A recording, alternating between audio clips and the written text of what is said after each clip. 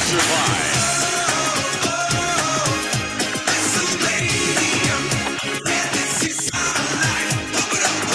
I only played that just to pop Aaron. Well, ladies and gentlemen, good evening, good afternoon, good morning, wherever you are in our fine world. Welcome, welcome to For the Love of Wrestling podcast, episode number 2.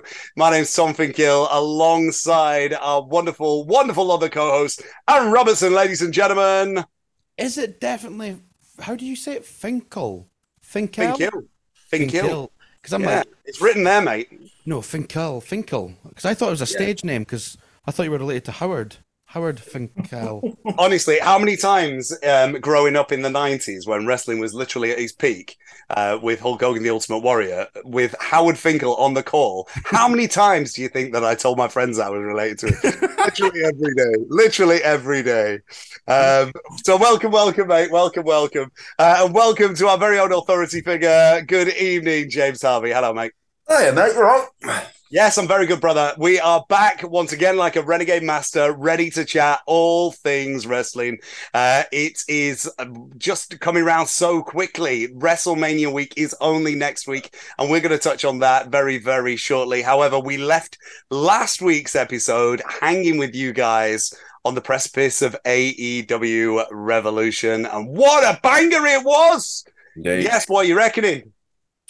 I loved it. I thought it was great. I think, you know, it's for me, it was the show of the year so far. I think AEW proved what they really, really can do when they put their minds to it. The MJF and Bryan Danielson of all people match went down an absolute storm. One of the best Iron matches I've seen in a long, long time. The fact that on the Monday morning people were sort of debating and arguing as wrestling fans do over whether it was up there or indeed even better than Shawn and Brett at WrestleMania. So yeah, when you're getting compared to those sorts of names, you know you've had a good night. So yeah, fantastic. Really loved it. Yeah, what a pay-per-view.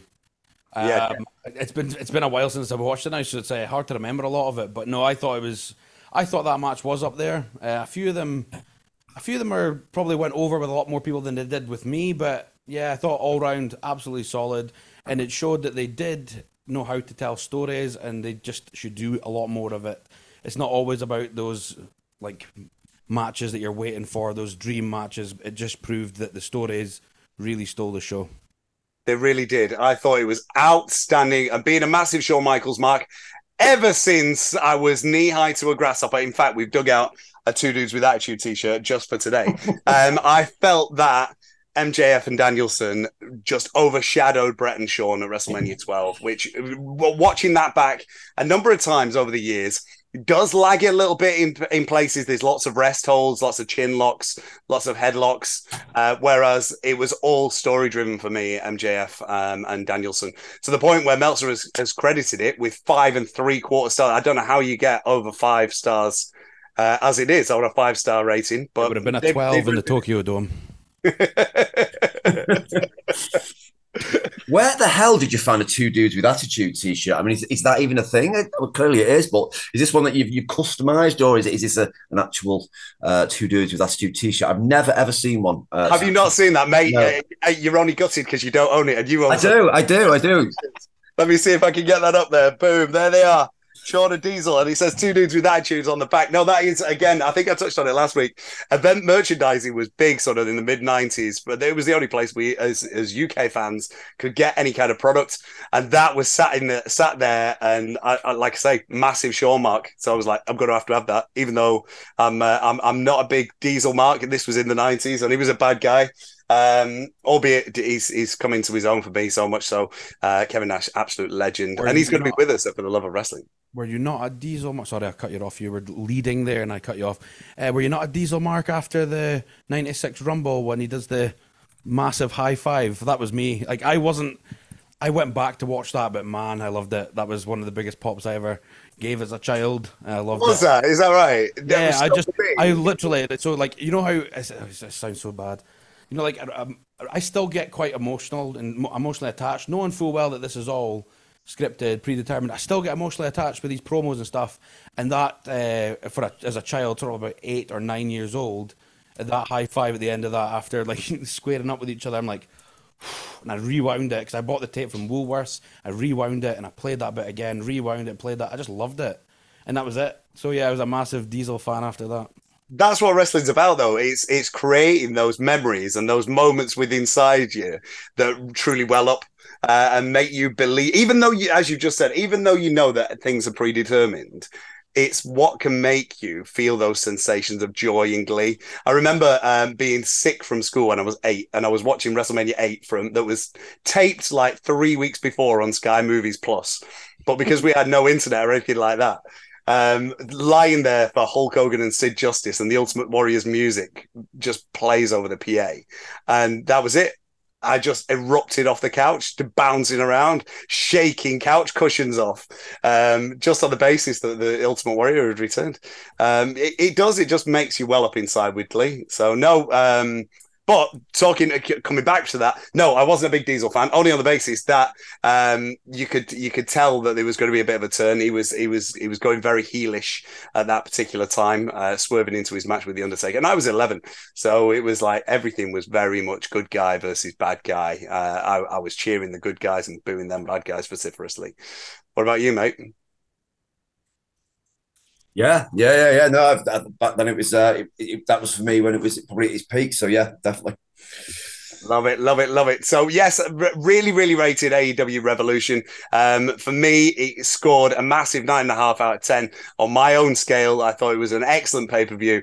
Very few get 10 out of 10, only on the basis that it has to get the longevity factor for me. I have to go back and rewatch it and really enjoy it time and time again. There's only been a couple of pay-per-views that really tick that box and hit 10 out of 10. One being the Royal Rumble 1992, my all-time favourite pay-per-view ever. And I think we will be touching on our favourite pay-per-views in coming weeks. However, today, seeing as we've just said hello to our AEW fans out there with a touch on AEW Revolution, we are going to be really focusing today on WrestleMania. We are literally 1 week away. It's going to be next weekend, April 1st and 2nd. WrestleMania goes Hollywood, and it's going to be big. It is going to be massive. We have got a huge card coming up, and I'm going to share a couple of slides with you guys so you can see exactly what's going on. We can touch on these different matches as we throw them up in front of you. Now, the build for these has been exceptional when it comes to certain ones. I'm going to fire this up, and you guys can give me your feelings. How has the Roman Reigns Cody Rhodes feud piqued your interest? Yeah, talking about getting emotionally attached, this is the one that's been getting me emotionally attached. And normally I was not a fan of CodyCrying.com on the .com, jeez, on the AEW stuff, but I've absolutely loved the lead up to this. I think they've done it perfectly to get Sammy away with Kevin to the Usos. I just think they've absolutely nailed it. I'm buzzing for this because I have no idea how it's going to go, because quite honestly, I think that they could make it everything and then take it all away, like that, like VAR, when somebody scores a really good goal and you're like, yes, and it gets taken away by VAR. That deflation of the stadium. What are you saying, Jay? Are you hyped for this match? I don't know. Sort of. I'm struggling a bit with WrestleMania this year. I'll be completely honest with you. I want it to be really good, and I'm not sure if it's the whole 2 night. It feels a little bit this year like the build to WrestleMania has perhaps not been as good as they would want it to be, and I think the main reason for that is that it's been a bit of a plan B WrestleMania. I think the initial plans for WrestleMania was to centre all around Mr. Dwayne Johnson. Now, obviously, things being as they have been over the course of the last 6 to 12 months for WWE, some of the bad press that they've received, maybe Big Dwayne has decided that perhaps now is not the best time for him to be associated with the company. That's the only thing I could think, because everything else over the sort of maybe 12 months. 12 to the last 6 months all seems to be getting directed to that Roman versus Rock match, which we've been talking about for a couple of years now. So maybe that in itself Plan B, and it just seems over the course of the last 3 months. I mean, there's been some great stuff. I mean, you can't fault the Bloodline stuff, which has been amazing. I'm sure they've not quite built Cody up as much as they would like with his injury, which meant that he came back at the Rumble, but that's only sort of 7 weeks ago or something. So have they had the build there that they would like? Is Cody as red hot as we would like now? I'm not 100% sure, but I want it to be good, and I think it could be good, and I think this gives. This starts the Cody era. I was there last year at the AT&T Stadium when Cody returned, and it was one of the best moments for me personally as a wrestling fan. I absolutely loved it. It stole the weekend for me, just being there and being part of that OMG moment. So yeah, see that come full circle. That almost that progression in the last 12 months has been great. And I even said then last year I wanted to see Cody in the main event, so he's going to be there. I just think also. Sorry, I'm rambling on a little bit now. Also think they've perhaps waited too late for the Jay and the Usos versus KO and Sammy, and did they really know what they were doing there? And I think maybe there was a period a few weeks ago where like Roman didn't appear on SmackDown like 2 weeks out of 3, and he's not showing up on Raw. And I mean, they're doing a little bit more with that now, but Raw's been finishing in on sort of Sammy being saved by Cody, and that shouldn't really for me be the story they're telling right now. It should all be about Roman versus Cody, and I think that to some degree they've probably done a little bit of that. So aligning because there was a big concern at one point about people turning on Cody very quickly because they wanted Sammy to be in the main event, and I think that's perhaps hurt this program a little bit because Sammy just got over organically. I don't even think WWE expected Sammy to get as popular as he did. But all of this sort of stuff's just strangely, it's not quite had the smooth build that I would normally want to see for a WrestleMania. Am I looking forward to it? Yes, very much so. I know we were just talking about how tired we all are because we've all myself and Aaron have just been north up at Comic Con Scotland, but yeah, I mean, like next weekend is Comic Con Liverpool as well, and it wouldn't surprise me if quite a few of the guys who are attending there, both as guests and some of us who are working there, perhaps decided to sort of stay up and watch WrestleMania at least, definitely on night 2. I think Anthony Joshua's fighting on the first night as well, so that's a good night of TV as well. So yeah, apologies for giving you a War and Peace answer, but yeah, I want it to be good. I'm just not sure right now. I'm feeling the normal WrestleMania buzz that I would like to be feeling. Have you watched Raw or the highlights from last night? I've not yet. No. I've got after a sort of 7.5 hour drive in a car back from Aberdeen yesterday. I'll mention that for about the third time in the last 4 minutes. I was absolutely goofed. I was in bed before 9 o'clock, Aaron, like an old man. Oh mate, I honestly I love the drive to Manchester now. I've gotten so used to it. That's it. Podcast on. I've got a couple of wrestling podcasts. I stick them on. I drive. It's one of my favorite. It's one of my favorite times because it's because I'm solo. I think I'd struggle in a group of people in the car, so I quite like the long journey. Anyway, my point is that on Raw this week, they kind of tied it all up in a bow, and it was good crowd reaction. It was a good back and forth with Roman, Cody verbally taking him apart. Really, really, really well done. I thought really has me on edge to find out what happens like next week, the last the go home show for Mania for Raw. But yeah, I thought that the Usos and Sami and Kevin Owens, like they've tied up in a nice boat, and you can see the cracks, and like if you need to see it to understand. But yeah, Cody's directing it, and they've finally brought Solo into the mix a bit more. So cool. Yeah, I really recommend watching that because it has been a bit like wishy-washy with it, because I really thought they were going to go with The Rock being he was going to come in as the real tribal chief, but like yeah. I've thought about this as well, but why are we not talking about Rikishi either? Like, I find this whole thing I find that a bit odd that they've not brought him in it, because I'm sure he would.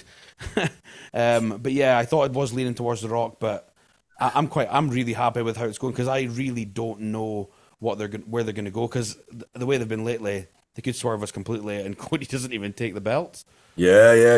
That's oh god, I can only. I kind of want it to happen. just to see what happens. I know what you mean when it's that car crash and you can't take your eyes off it. I mean, would it surprise me? I mean, would they do it just so Roman could achieve the 1,000 days as champion? It wouldn't surprise me. I mean, which is why we don't know, right? Because and that's good. That's that uncertainty is a great thing. There's nothing worse. And I know I pissed all over it years ago, like, and I know, I hope I don't say this in front of him, but the whole Daniel Bryan and Yes movement at WrestleMania, I hated that WrestleMania because it was just so predictable from the outset, the entire night, and just what Taker streak was predictable. No, just like it just didn't do anything for me. Oh no, I thought the rest was pretty poor. Yeah, So I hated that Mania, and probably the Taker thing probably didn't make me like it even more. But yeah, it's just for me, it's one of the Manias that people seem to like the most, but I absolutely detested it. So yeah, going into this Mania, not being really sure about what the hell's going to happen, that in itself is a good sign of Mania. So maybe WWE's doing the job really, really well, and I'm just turning into that sort of bitter and twisted old fan, which is highly likely. Let's be honest. So are all three of us of the mind that they are going to pull the trigger on Cody Rhodes, just so we've got something to look back on with our predictions? Are they going to be putting the title on him? I don't know. I honestly, I kind of want it to be like, honestly, just throw everything at it. Get the Usos to interfere. Get Solo to interfere. Get lots of Gaga. Get loads of backup. Get Goldust back to help Cody, and he still loses. Like, could you imagine? To lose it the next night on Raw. Just throw everything at it for him to just. That's what I thought they were going to do at one point. I predicted that they were going to. Like, because it was obviously the thing about the two belts before the Royal Rumble, and we knew Cody had won it and what the actual plan was. There was lots of talk about Sammy having his Kofi Mania moment, and I just thought it'd just be the greatest thing in the world. Because you know what the Raw after Mania is like? The crowd's like, I've been there myself a couple of times. It's insane. But I just thought it'd just be an absolute stroke of genius to have like Sami Zayn win the title, and then just have Brock Lesnar destroy him in like 7 seconds on the one night, and just watch LA just burn to the ground. I know it's twisted, but I would absolutely love that. Could you imagine Owens, because he already had a bit of a fit about it when he had to lose to Goldberg. Could you imagine Zayn losing the same way? Oh, mate, honestly, I'm so cynical. Well, that's how we're bred as wrestling fans. You've got to be cynical in this business because you feel like you've seen it all, and then they're offering something new up on a plate. You go, nah, they won't do that. There's not a chance that they'll do that. But inside, you're thinking, yeah, they will. They definitely will. Well, going on to a brand new match that's just been added as of this week. We saw it coming. It is for the undisputed WWE Tag Team Championship, and it pits our bloodline brethren of the Usos against Kevin Owens and the champion in our hearts, the real people's champ, Sami Zayn. Now, have we got the Canadian boys walking away with both sets of straps? I think it'd be. Can you imagine if you know? I think the bloodline walking away with nothing from this Mania. That's what a lot of people are perceiving, and whether or not they do, I think for this one, I think really just to sort of keep the fans on side. And I only think that Sammy should be walking away with the title. But I think this match should probably be headlining night one as well. I think this is, if over the course of the last 6 months, this is, out of, as much as I love Charlotte, I think she's amazing. And I've been one of Charlotte's biggest advocates because I know she gets a lot of grief, certainly from the, the wrestling fans who are older than me and still live with the mum, because obviously she's got a surname is Flair, so automatically that makes her a bad person apparently. I think Sammy's done. There's been a lot more interest in Sammy over the course of the last 6 months, and to have him walking away from WrestleMania with the title is great, and also to have a tag match headline WrestleMania, because I know that over the course of the past few years, WWE's investment in tag team wrestling has not been where it should have done. If you to believe the rumors, Vince is not a fan of tag team wrestling, which seems absolutely insane when you consider that Vince was responsible for the greatest period of tag team wrestling, in wrestling history. You go back to that sort of late 80s, late 80s period when they just had, at one time, there's like that. I can't remember which. It might be WrestleMania was it Survivor Series, like the 20 man tag match. Oh, I love that match. I love it. But you're looking around those 20 people in the ring, and there's not really like a weak tag team in there, and they were the only people they could fit into that match. There was more people they could have used, So WWE's always had a strong history of great tag team wrestling, and tag team wrestling being hugely important to the product.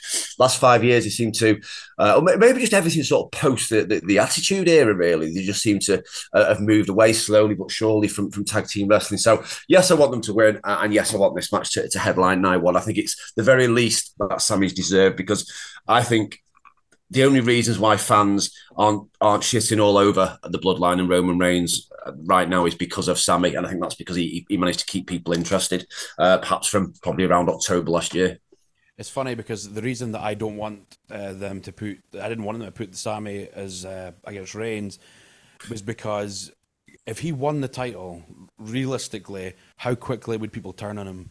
He would get that treatment. I think it would last that kind of Kofi moment, and then it would just fizzle out. Whereas I think if he stays in this kind of like brotherly love tag team with Kevin Owens, this is like full circle for their career as well. Obviously, their entire career has been together, and I think this is the right way to do it. And anyone that I just don't understand why people think that Zayn should even be like, it would just be a temporary thing anyway. I think Cody can carry it, but I don't think even Sami Zayn's gone on record and said, "Nah, I'm not that guy. I'd be a good transition champion, but that's it." So I think this is good. I think that Owens and Zayn take it, but I'm excited because I don't know what they're going to do, because they're planting seeds for one of the Usos to turn again. So it literally anything could happen. We could get Jay just walking out midway through the match. We just never know. Yeah, it's gonna be an interesting one. I'm buzzing for it. I know that you're not as interested in Jay, but I'm really looking forward to it. I am. This match I am interested in. Do you know what I mean? This one, I think there are, like I said, a couple of matches which are good, but again, it's just because of how the Bloodline, the last 12 months, it's just the WWE just seems to have just revolved around the Bloodline, and they've invested so much in it, which has been great, because I mean, it has been very, very good over the course of the last 12 months, but they just, I don't think they've done enough stuff with other things going on elsewhere. But again, you never know why that is, and how plans change and all that sort of stuff. But like I said, I'm hoping it isn't, and I think this could be a good one. Do you know what? I can't remember last year, but do we find out ahead of time who's doing night one, who's doing night two? I know that because they want people to buy both nights. Generally, they don't seem to tell us, do they? No, so from what we've got planned right now is I would be similar to you and what you proposed. I would have this match end night one. However, I can see this starting night one. I think this is going to set the fans on fire to begin WrestleMania weekend. What we have been told is that this is how we are going to end night one, with Charlotte Flair taking on Rhea Ripley for the WWE SmackDown Women's Championship. That's going to close out night one, with Reigns and Cody closing out night two. Do you reckon that's decent placement? We've got a women's main event ending night one, and the big men's main event closing out the full show.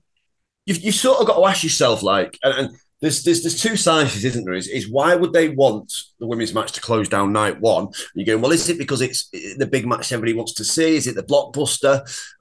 Or are they putting this as the night one because they feel like it's helping to promote women's wrestling? And I think, there's the right reasons for doing it. But is this the match that most people are invested in and most people are looking forward to? I mean, it's great that they're trying to promote it, and all that, but you wouldn't put Little Mix on before AC/DC, would you? Just because you're trying to promote sort of like certain things, and that's why where perhaps I think we are with this right now. I think it's great, and I think there's no probably better in the world company that's helped promote women's wrestling. I just think for this particular match, I think fans are more excited, more invested, more interested, and I think the last 12 months have led more up to the tag match, and that's why. So sometimes just a common sense decision, and then again, we've already had this match at WrestleMania. Didn't it match at WrestleMania WrestleMania about 4 years ago during lockdown, and it was like, I think it may have been like second on the card on night one. I remember it was in an empty arena. It was the same. It was the same one that Goldberg and Braun Strowman fought. I think that headlined the first night. I just remember it looked like just that first Mania that almost got cancelled at the last minute, and WWE in their performance center. It was like looking like a bit of an empty working man's club. It was what all they could do at the time. But I seem to remember this much happening there as well. So again, when it's almost a bit of a repeat, I don't think they've sort of.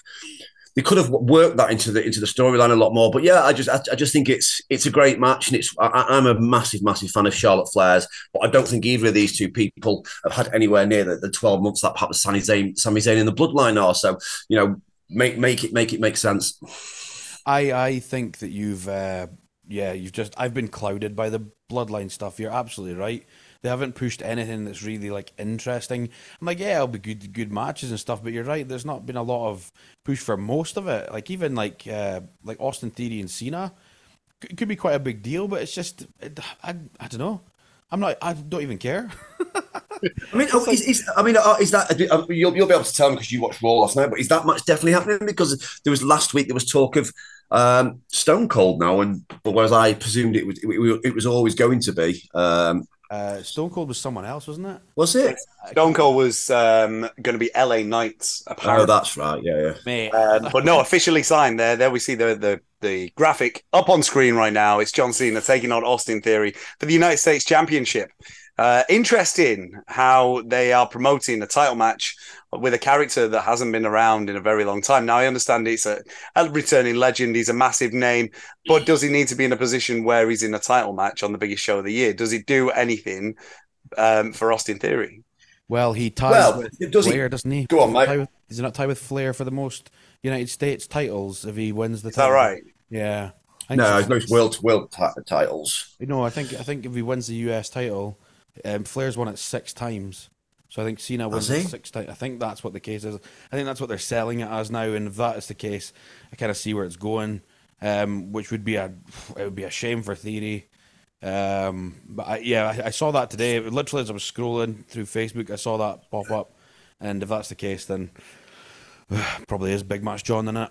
Yeah, forgive me because I as much as I want to try and enjoy what Austin Theory does, he just doesn't tick boxes for me. Better now though than he was.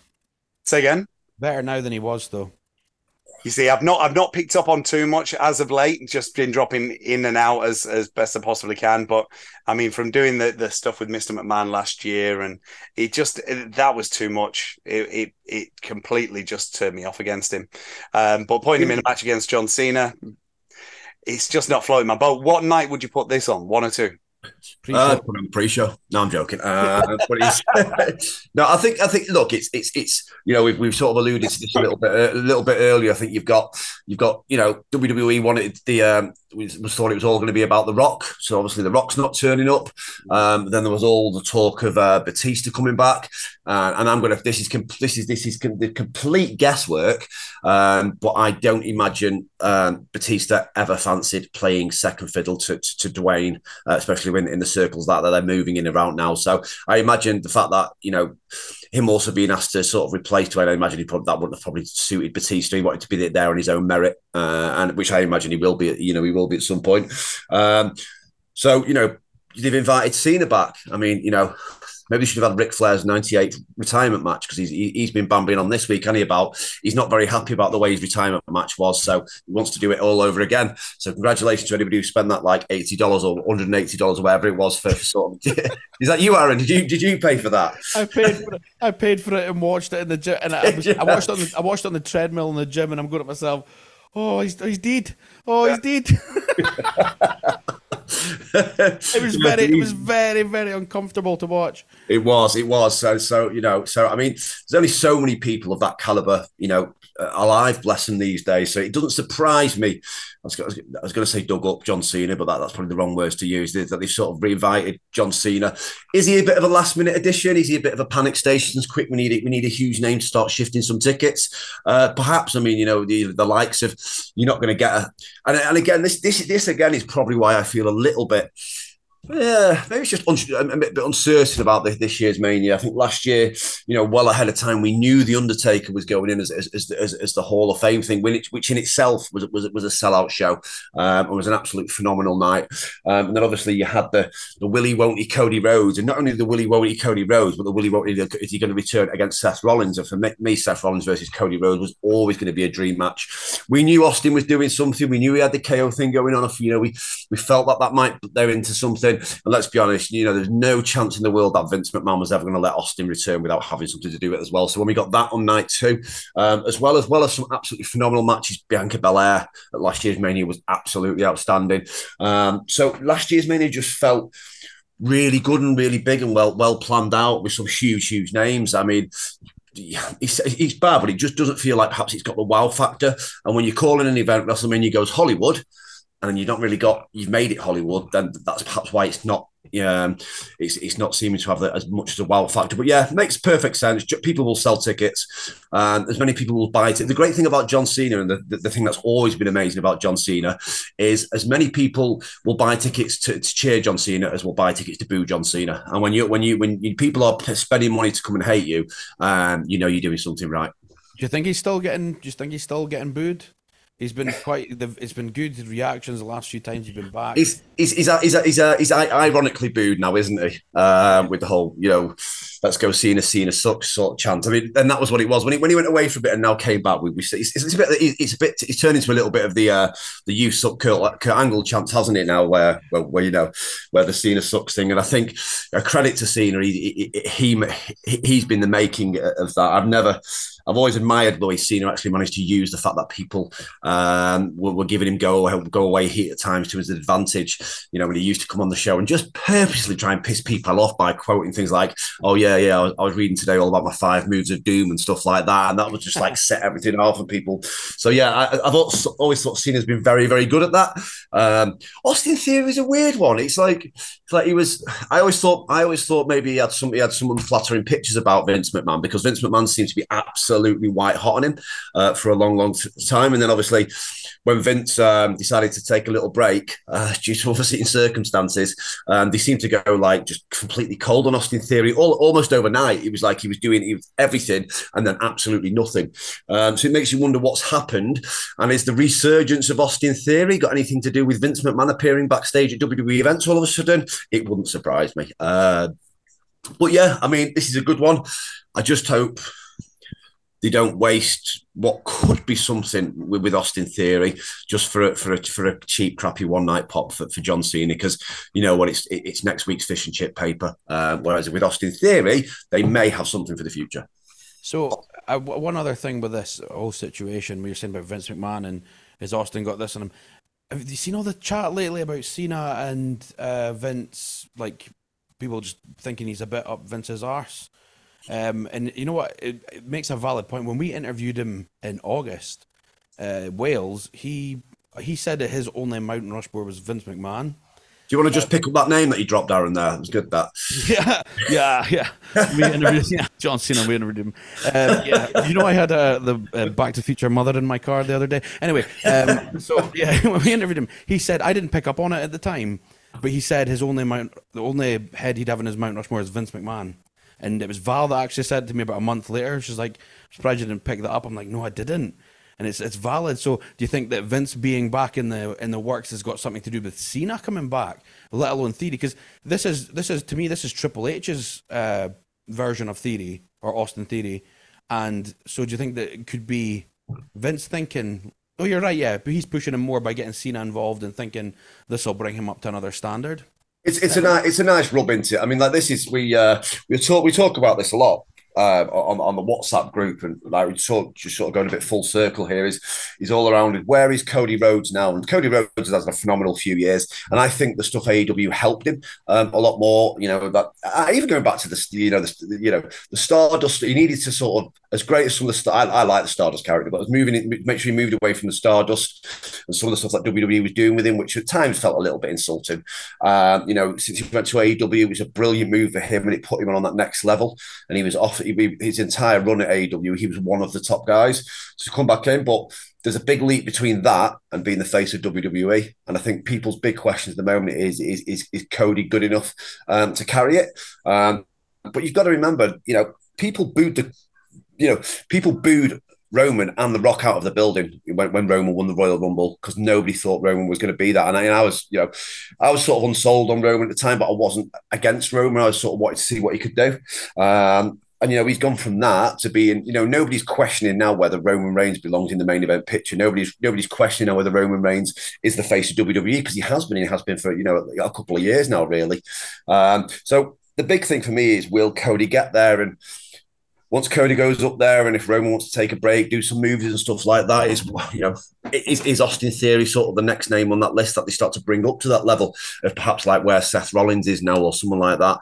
But then you've got other people like The Miz, and The Miz just seems to be like this amazingly solid hand. He's almost like that upper. He's almost like what Kurt Hennig used to do. He's always around the Intercontinental picture. He's a guy that people is proven to get people in there with him to sort of elevate them. So yeah, John Cena is not a bad match at all for Austin Theory. I imagine when Vince McMahon left and he started to sort of not appear on TV anymore, I don't imagine Austin Theory thought he'd be wrestling at WrestleMania this year against one of the greatest people to ever step into a wrestling ring. Whether you like John Cena or not, or you think he doesn't do enough arm drags or whatever it is, or chin locks. That's absolutely fine. Dive. Or right hand punch and all that sort of Chris Jericho list stuff. That that's one thing, but you can't argue with John Cena being one of the biggest names in the business. Definitely not. Definitely one of the biggest names in the business, and one of the biggest names in Hollywood. Going to be appearing in Fast and the Furious 85 or whatever we're on for now. John Cena, massive Hollywood icon right now, as is The Rock, who is, yes, conspicuous by his absence at this year's WrestleMania, as we did think we were going to have him. And of course, Dave Bautista, one of our Guardians of the Galaxy. And with his omission from WrestleMania this year and from the Hall of Fame, it means that our headliner is in front of you right now. And there he is, Rey Mysterio. Quick question for you guys. Is Rey a big enough name to headline a Hall of Fame in Hollywood? Rey Mysterio is the biggest little man in wrestling of all time. And, he's an absolute phenomenal athlete. The guy has headlined WrestleMania. He's done his bit. I think, you can't argue with his career, with his global appeal as well. And that's something else that, we as sort of Western fans might think, might question it, but we're talking about other places where Rey Mysterio has achieved great things wherever he's gone, and he's also brought other fans in, Mexico and places like that. Rey's amazing. I think he fully deserves it. I think the reason why people are questioning it, and I think we may do it a little bit cynically, is what we've always got to remember as wrestling fans is, there's only so many Austins and HBKs and Hogans and the Rocks and stuff like that. A few years from now, yes, it's going to be Rey, and after that, or maybe next year it's going to be Edge. Maybe after that year it's going to be Chris Jericho. So you're almost moving on to that period of guys that were never quite the guy. Edge is already in. Have an absolute, because there's only a handful of them, and with every year we get closer and closer to losing those people. So yeah. For me, Rey, it's fully deserved. Is he going to be? Is he as big a name, and will it be as big a deal as Taker going in last year? No. But there's only ever one Undertaker, isn't there? So Yeah, I'm just before we move on to that, I can't believe you were there. That's some humble brag to have. I know, yeah. Because that's like the ultimate. He would have been him or Michaels would have been the ultimate for me to see. Anyway, it was the night after I met Stone Cold actually last year in India. But let's good for you, James. Good for you. Well done. I think you just dropped that as well. Just pick that up. Yeah. Rey's not. I don't think Rey's a headliner. If I'm honest, I think Rey is amazing. I love Rey Mysterio. I think he's been consistent throughout his entire career. A headliner, I don't know. It's difficult. I think the hard part is because he's still so active. Yeah, I think that makes it. I kind of felt just a bit. I don't know if he'd been like down the line. I think I would have cared more. Sorry, but I think if he's the headliner, the main one that they're going for, I'm kind of like. He's on Raw and SmackDown every week. Like, it's kind of just I don't know. Just another name, and Christian for the Hall of Fame. Come on now. Well, this is the thing when the plan was The Rock, and then obviously Big Dave decided he didn't want to do it either. You only really who else can do it? I mean, are you saying Dave didn't want to do the Hall of Fame, or Dave didn't want to do WrestleMania? I don't think he was. I don't even think because Dave was meant to be last year, wasn't he? And again, you hear murmurings, but my understanding was that Dave Bautista was meant to headline last year. He didn't. The year before, 2020. Yeah. So he didn't want to do it during COVID to an empty arena, and I think that's the one that Kane ended up sort of headlining. And I think what happened there was he assumed as soon as Kralls will be back, he was going to be the first one to do it. Obviously, he didn't get invited last year with Taker, and obviously he's probably not been spoken about as much because everybody just assumed it would be The Rock this year. So perhaps he doesn't quite feel. And also, I think Batista at the moment, he's probably playing it very clever because I think of all the people that have moved into Hollywood from wrestling, and I mean ever. I mean, I'm going back as we're even back from sort of Hogan and all those guys. I would argue that the most successful wrestler ever, or certainly the best actor ever, is Batista. He's not getting perhaps the lead roles that The Rock's getting, but he's slowly climbing that mountain. And I think in Hollywood, he's taken more seriously. As much as I love John Cena and The Rock, they're only ever going to play John Cena and The Rock in films, aren't they? Do you know what I mean? They don't have the range. Whereas Batista, he seems to have a phenomenal range. It was just literally just before I started joining this one, they were advertising, is it called the Knock at the Cabin or something that they seem to be getting like massively pushed now, which I think from going off the advert I saw before, it looks like it's a horror genre one. And you've seen some of the other stuff that Batista's done. He seems to be able to do comedy. He did that zombie one last year on Netflix. I mean, he's obviously got the Guardians one. Sorry. Yeah. So he's I think, so maybe at the moment, because he's spent the last couple of years trying to move away from the animal Batista wrestling persona, he doesn't want to get tarred with the same brush as The Rock, because as big and amazing as The Rock is, he does seem to hurt him a little bit with some of the roles. It certainly doesn't hurt his bank balance, let's be honest, but it does seem to be hurting him on how people want to portray him on film. So maybe that's another reason why Batista's thinking right now, my career's going well. I think it was only a couple of weeks ago that Batista was saying that, he wants to know why he's not getting sent scripts for like romantic comedies and all that sort of stuff. He seems to want to do it all. So maybe stepping foot in the wrestling ring right now is a bit of he sees it as a bit of a step backwards. So maybe that's it. But yeah, I mean, I get what Aaron says about Ray, but I suppose I'm thinking with my heart over my head. I think there's not many people who deserve it more than Ray. No, he absolutely deserves it. And you know what? I still think of Ray like. Going back, I'll always go back to this emotional tie. Do you remember when I don't think it was just a Nitro where he pinned Kevin Nash? It may not seem a big. See, when I was a kid, that was so huge. This little guy towering over one of the biggest in there. Loved it. But yes, I think it's well deserved. I think he's been a workhorse. He's been great. He's just a great human being in general. It's a tough one. I think that Dave Bautista as well is kind of probably just sitting in his living room going, give me what I want. Give me the scripts. Give me what I want. Well, from the three names that you just touched on there, which are surefire headliners from Batista, The Rock, and John Cena, and this just open a discussion with you guys, who would you say is not in the Hall of Fame yet that should be a headliner? Jericho. Oh. Jericho is a great name. The Rock. Gobbledygooker. Banging. That'll put a butt every 18 inches. I'll move that needle. I just think I know why that they're not in there, but I mean they're probably not headline caliber. But I mean, Demolition's always the first name on my list of who should be in that Hall of Fame. Obviously, they should. I don't see them headlining, but Duggan brought that up actually in his Q&A. Did he? Yeah, about Demolition, saying like something that was about it being a sin they're not in the Hall of Fame. Yeah, he was talking about it because he said he loved working with them. So that'll be a good topic of conversation for the love of wrestling. I'll leave that for you, Tom. For anyone who's not familiar, we've just had Hacksaw Jim Duggan over with us in Aberdeen for the weekend as a guest of Comic Con Scotland, and he was a huge hit. I mean, the guy never stopped the entire weekend. I got to play WWF Superstars with him yesterday on the which was great, and it was good because his wife was with him and she'd never seen the game, which was really good fun. But yeah, and He was great, a huge hit with the fans. But yeah, he had some great things to say. He was very complimentary about Ted DiBiase as well, I noticed, which I thought is always good. Ted's always somebody who seems to be very well thought of, and he's a guest next month with his dastardly partner IRS. So there you go. There's a nice link back to the show. I love that, mate. That's like a segue I could have done. Amazing. There you go. We'll keep it flowing. Sorry, Tom. So from talking about one Hall of Famer, we're going to slide on to one that was announced yesterday.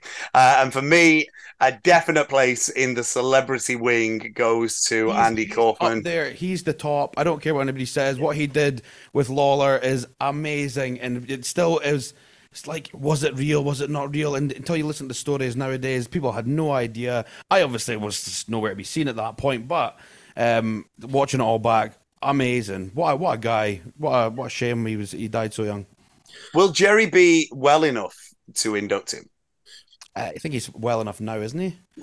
I think hopefully he will be doing. There's certain people that you would say. I know the celeb wing always seems to be a little contentious with a lot of wrestling fans. You know, for got Donald Trump in it.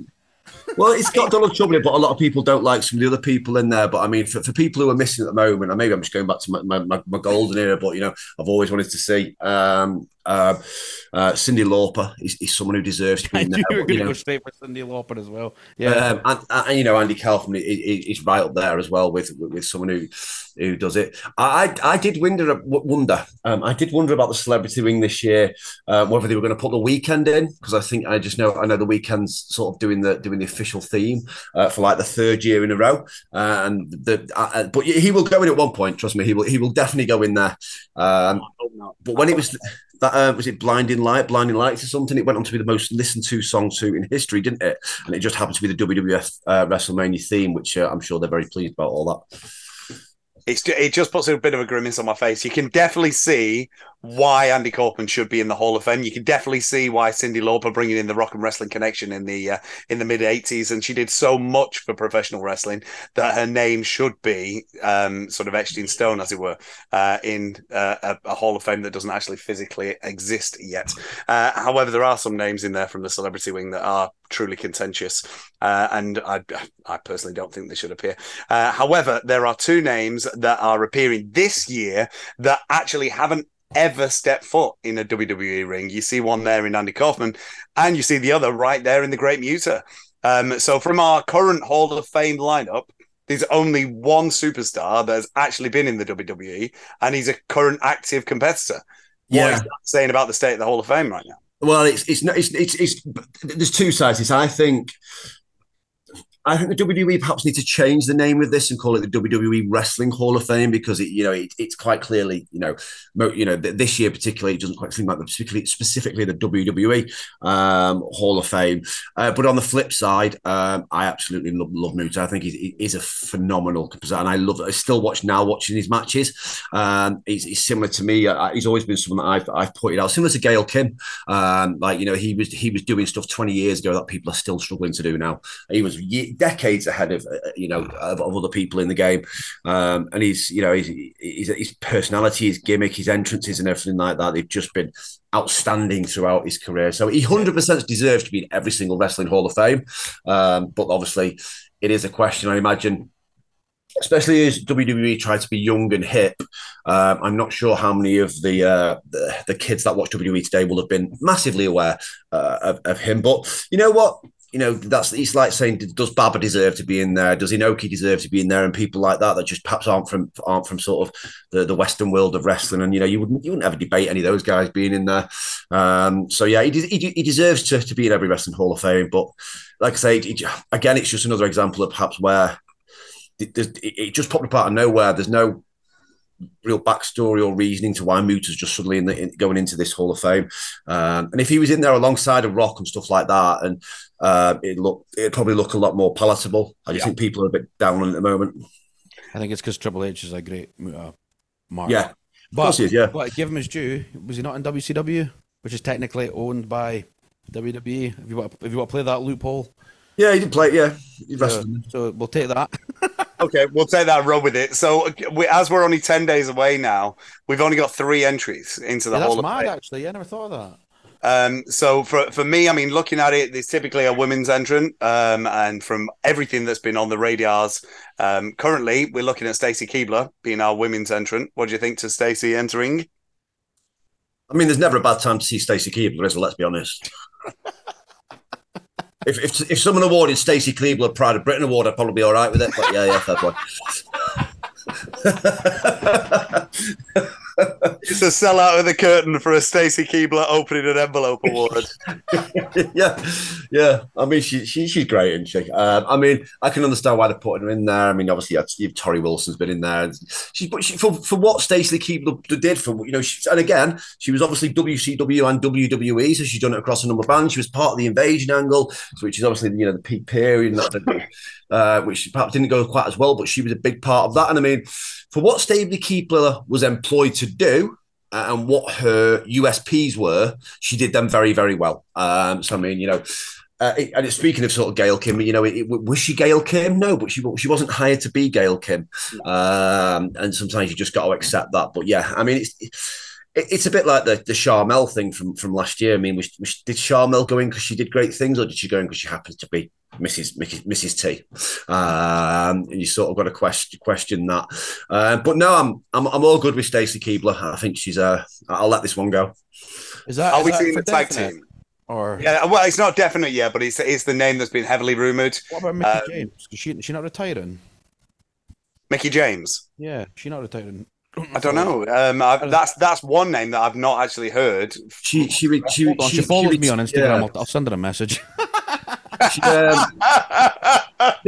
Didn't Mickey James need a subtitle for this show, and it just should be called "For the Love of Wrestling" episode 2, the name drop.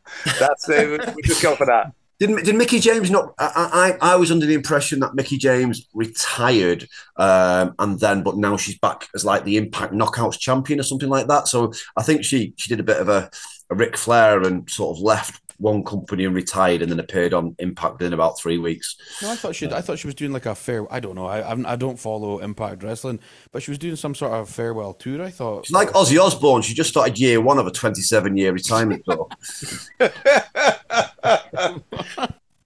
Oh, well, as wrestling fans, we're very used to that. Yeah. It doesn't really mean anything, but she's very, very deserving name, and I'm sure she'll be in very, very soon. Now, typically, we do see a tag team go in, as we've touched upon before. Demolition, very, very worthy. I've been waiting years to see Axe and Smash up there on the podium. There's a number of other names as well. I mean, taking it back to my childhood, and it might just not be for their in-ring prowess, but the Natural Disasters and the Nasty Boys, for me, should also have the place, especially if you've got the Bushwhackers in there. Have the Legion of Doom gone in yet? I can never remember this. Yeah, Legion of Doom. Yeah, the Road Warriors went in. They went in as the Road Warriors, didn't they, I think? Or did they go in with Legion of Doom? Yeah. They'll probably find another way to get Sean Waltman in there. People like the 1-2. Wasn't like Sean Waltman and Bob Holly. That's Bob Holly were the champs, weren't they? So, yeah, just get more of Triple H's mates in there. Yeah. I wonder if they'll induct Heidenreich. Remember when he was in the Legion of Doom? Oh God, yeah. Well, that was a scary time. Well, speaking of Triple H's mates, but what about Shawn Michaels, Marty Jannetty? We've not got the Rockers in there yet.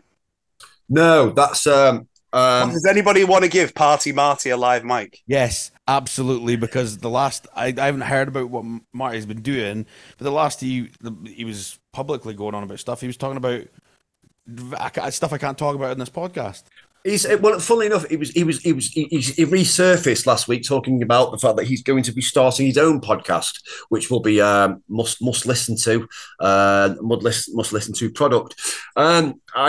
I know a little bit about this, and you never know quite how much of it's true, but if those sources are to be believed, Sean's tag team partner right now is the Lord up upon high, and he's not quite sure whether that mixes too well with Party Marty and his satanic rituals. So I believe that it's more due to the fact that Sean's in a place where he doesn't quite feel like mixing with Marty's the right thing for him to be doing now. However, he does speak well of Marty and wishes him all the best from everything I've seen.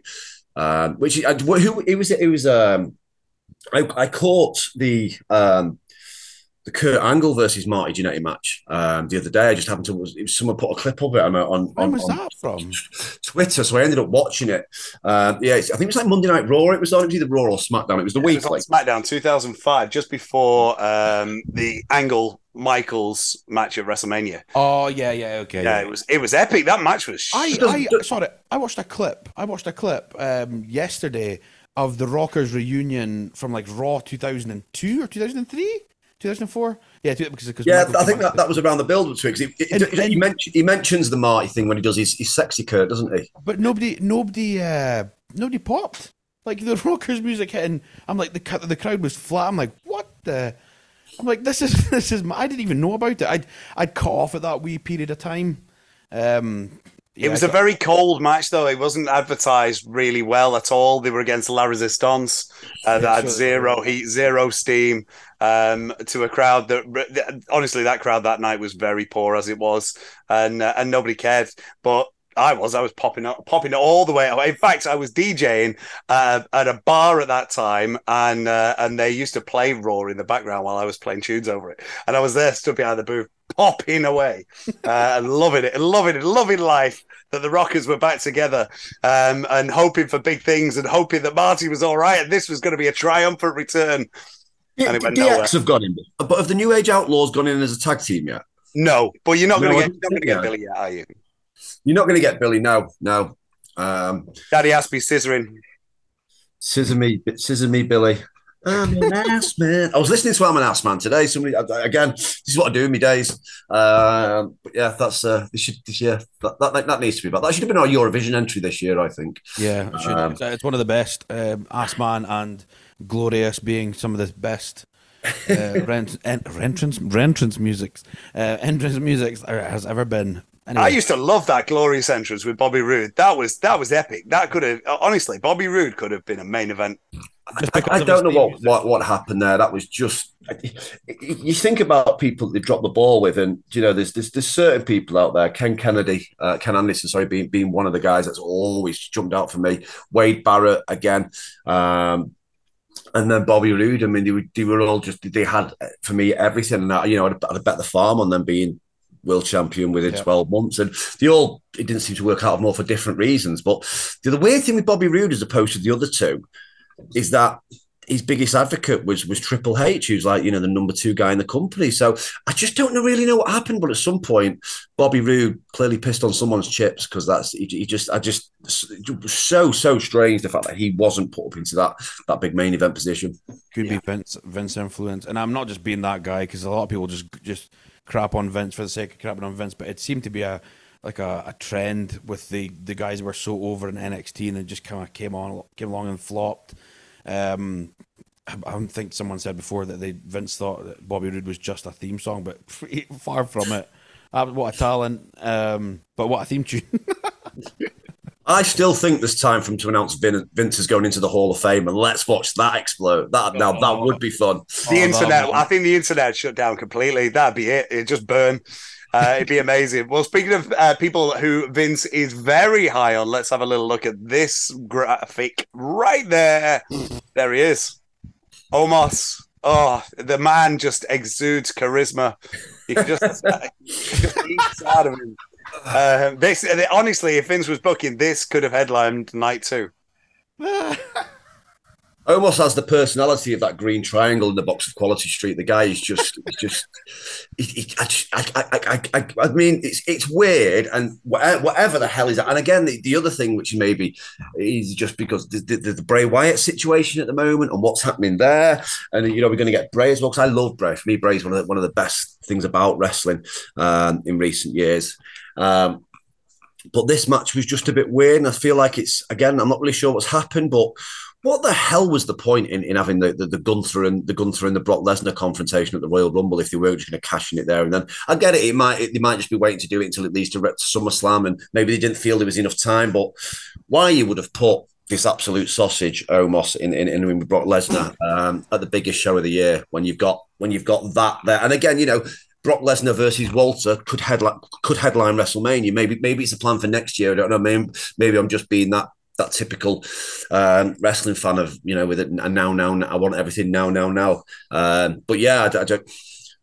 It wouldn't surprise me if Omos wasn't even with WWE this time next year. I don't really see other than being, is it the Giant Gonzalez effect? Are they just going for a bit of a freak show thing with him? Is that what it is? Because I've seen nothing from him. I liked what he did with AJ Styles, and I thought that was a perfect position for him, almost as that Shawn Michaels Deezer enforcer type thing. Other than that, once you get over the fact that he's quite tall, I'm not really sure if there's a hell of a lot going on behind the eyes. No, that's it. That's exactly it. So the problem with this match, more than anything else, is that they've already buried him because they did not let Strowman beat him, and then they've let Strowman weirdly be a tag team with Ricochet. Have we become that type of podcast where we're using words like buried on the show? Is that who we are now? We're only on episode 2. We're the marks. Throw an S in front of that, we're all good. I just got a thigh slap in there for you guys. Right, so no, they buried him. No, they absolutely buried that guy. No, but they let him get beat already, so that kind of takes away the stake from, like, if Lesnar gets beat by Omos now, it's like this is a waste of time. This is definitely, I'm gonna go and order a Deliveroo McDonald's and have a few more shots of whiskey, and that's it. Are we going to say that this is going to be the shortest match on the card? I think it may be, and I can't remember who it was. It might have been. Is he called Raj Giri, the guy who's like the wrestling journalist? I think it may have been him. Who was saying on Twitter that he's actually looking forward. He thinks this might be a bit of a graphic match, and what he was sort of getting at was he thinks. Omos being F5'd into the next solar system might be something that we see on WWE highlight clips for about the next 25 years.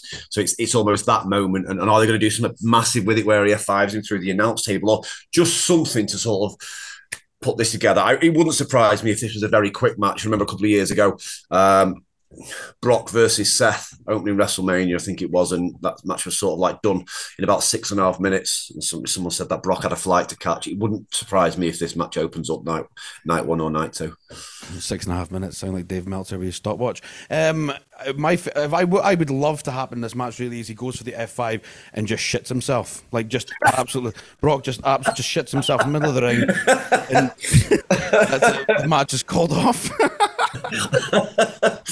Oh dear. I mean, I would love to see an F5, to be honest, but I would also like to see Brock Lesnar crap his pants. I don't know who does listen to this podcast, but that's how much I don't care. That's how much I don't care about that's how much I don't care about the match. The intellectual takes of 3 wrestling fans of, I hope he shits himself. I'm from Wales now. I know. I was just going to say, you've just become Welsh. That was Cardiff by way of Pakistan. Clearly, that one then. Let's have a look at this match graphic because we touched on Braun Strowman. We're going to edge away from Omos as fast as we possibly can, just in case that incident happens and he does shit himself. We've come to Braun Strowman and Ricochet, a very, very odd pairing, odd couple tag team against 3 others that have really got their place. And I think they should have their place on WrestleMania. It could be a filler match. It's a challenge match. But at least he's getting him a WrestleMania payday for some big talent. That's literally all it is, isn't it? If ever there was a match that screamed, how can we get more people onto the card? This would be it. And are we going to see? Is this where perhaps we see? I don't know. There could be it's a filler, isn't it? That's what it is. It's a filler match. It could be good though. It could actually end up. Well, I don't know what Strowman and Ricochet are doing. Like what is it? I'm trying not to swear. What the is going on there? But Profits are quite good. Raiders are good, and I quite like this Alpha Academy pairing. I don't know. Could you see that going on the pre-show though? That might. This is main event night 1. What are you talking about? I mean, you've got 2 vaguely solid tag matches here. I'm not really sure why the 4-man, well, it needs to be a 4-team match. All that means is that you get a lot less people. Or maybe they're doing this because, are we getting them, obviously we used to get the Money in the Bank match at Mania. Maybe this is almost that match, whereas see how many people we can get in a ring at once and just try and get 2 or 3 sort of. Yeah, we've also not got the Andre the Giant Battle Royal either this year. Nothing's been advertised, nothing's been announced. So I think it's just filling the spaces and filling people's bank accounts with a little WrestleMania payday. When we talk about the men's, we've got to talk about the women's as well. Now look at that match graphic. Look at that right there. Vacant recommend as champion. How to build a show. Wow. This is direct from WWE.com, by the way. So you got 3 teams that have yet to be announced for a show that is 10 days away. There's nothing like building that. You can guarantee that Liv and Raquel are going over. Is did Nia Jax come back full time after the Royal Rumble, or is what? Because I think we need more Nia in wrestling. Don't even get me started on that Nia Jax thing. I've not seen any of Nia Jax since, as far as I know. But no, that was one and done. We played that music before the 10 count.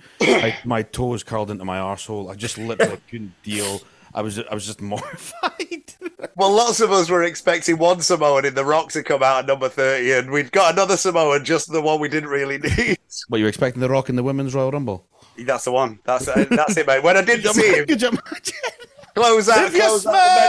I was like, this is it. He's got to come out at some point. We got the wrong Samoan that night, and unfortunately, Nia was one and done, but. Yeah, it was one of those situations with Nia where, for me, it was must-see TV on the basis that I was always watching out for what she was going to either botch or what she was going to, who she was going to hurt.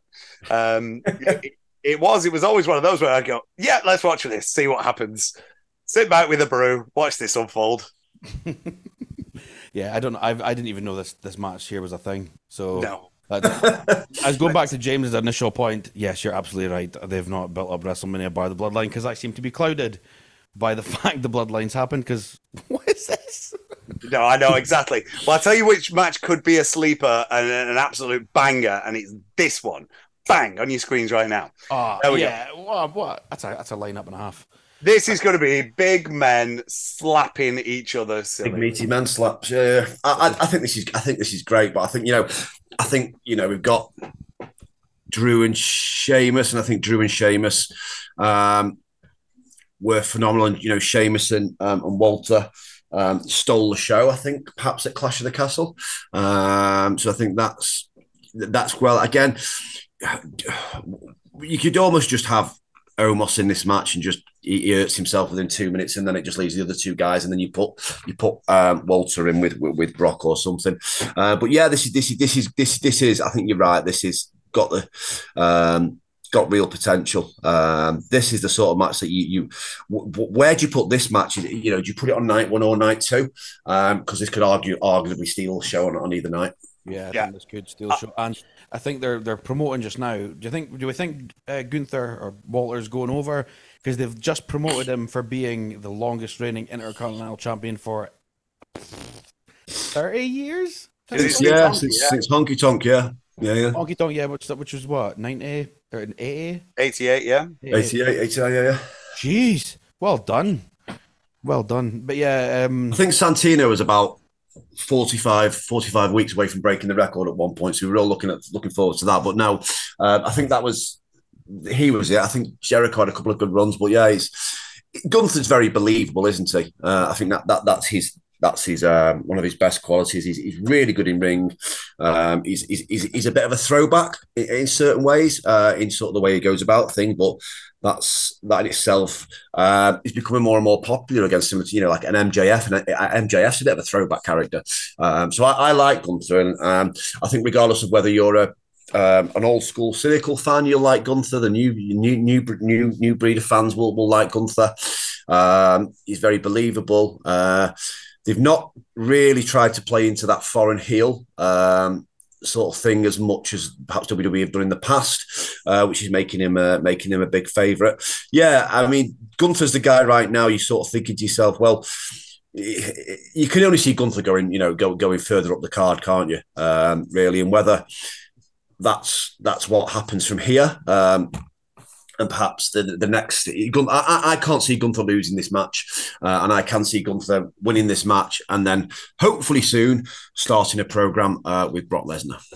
Have we noticed that? Did you get this from WWE? Because I've noticed they've botched the graphic. It says Drew McIntyre versus Gunther Sheamus.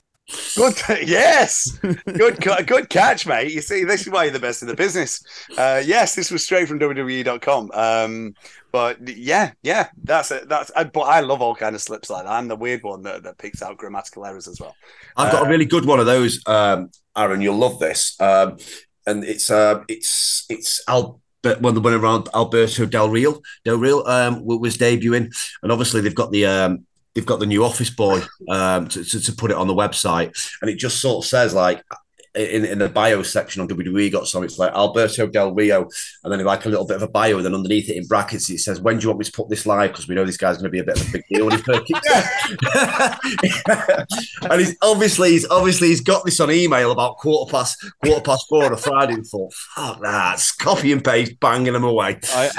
He was in spoons before closing time. I've done that before. I won't lie, I've done it before. I've done it in graphics and noticed it, and just hope for the best that people don't notice it. But yeah, it's literally a copy and paste. I'm pretty sure I've done it to Andy, because Andy will be send me something, put that in, and I'll change it and forget to read it. So yeah, bad. Anyway, yes, that's a pretty horrific botch. I'll send it straight to Mafu and get it onto Botchamania. Get it on. I'm going for Gunter as well. He's just going to whitewash this. I can't see how the Intercontinental title is going to benefit Sheamus or Drew McIntyre.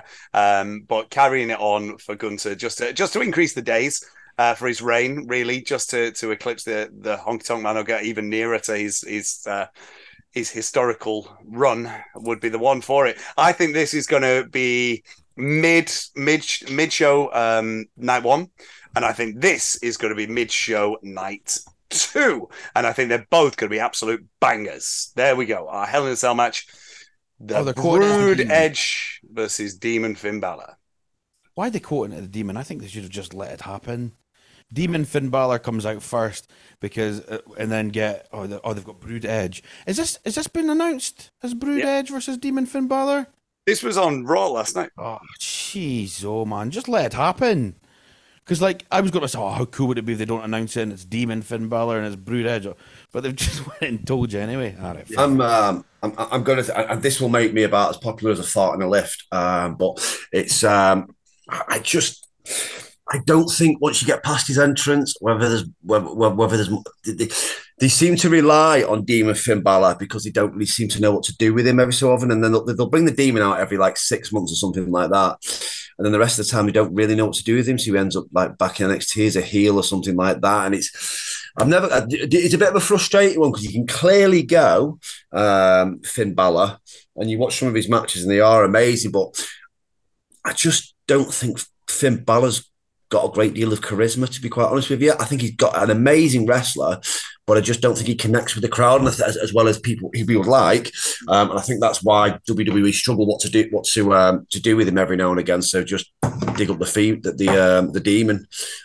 So it'll be this will be absolutely amazing entrance. This will be amazing entrance. Yeah, the first 2 minutes and 35 seconds of this match will be amazing, and then we'll see what happens. Again, it's on paper you'd go, wow, this could really be something, and maybe the gimmick element to it could really add something. And the more I talk about this, the more I'm more interested in it, actually. Just discount everything I've said in the last 3 minutes because I'm talking waffle. I'm actually looking forward to this match now.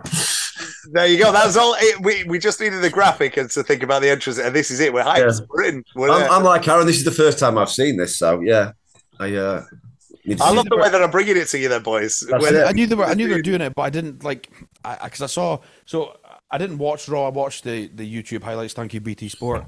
But I saw the Edge thing, but it was just another great Edge promo, and I didn't want to watch it. In all honesty, I think Edge is amazing, but I've seen it to death.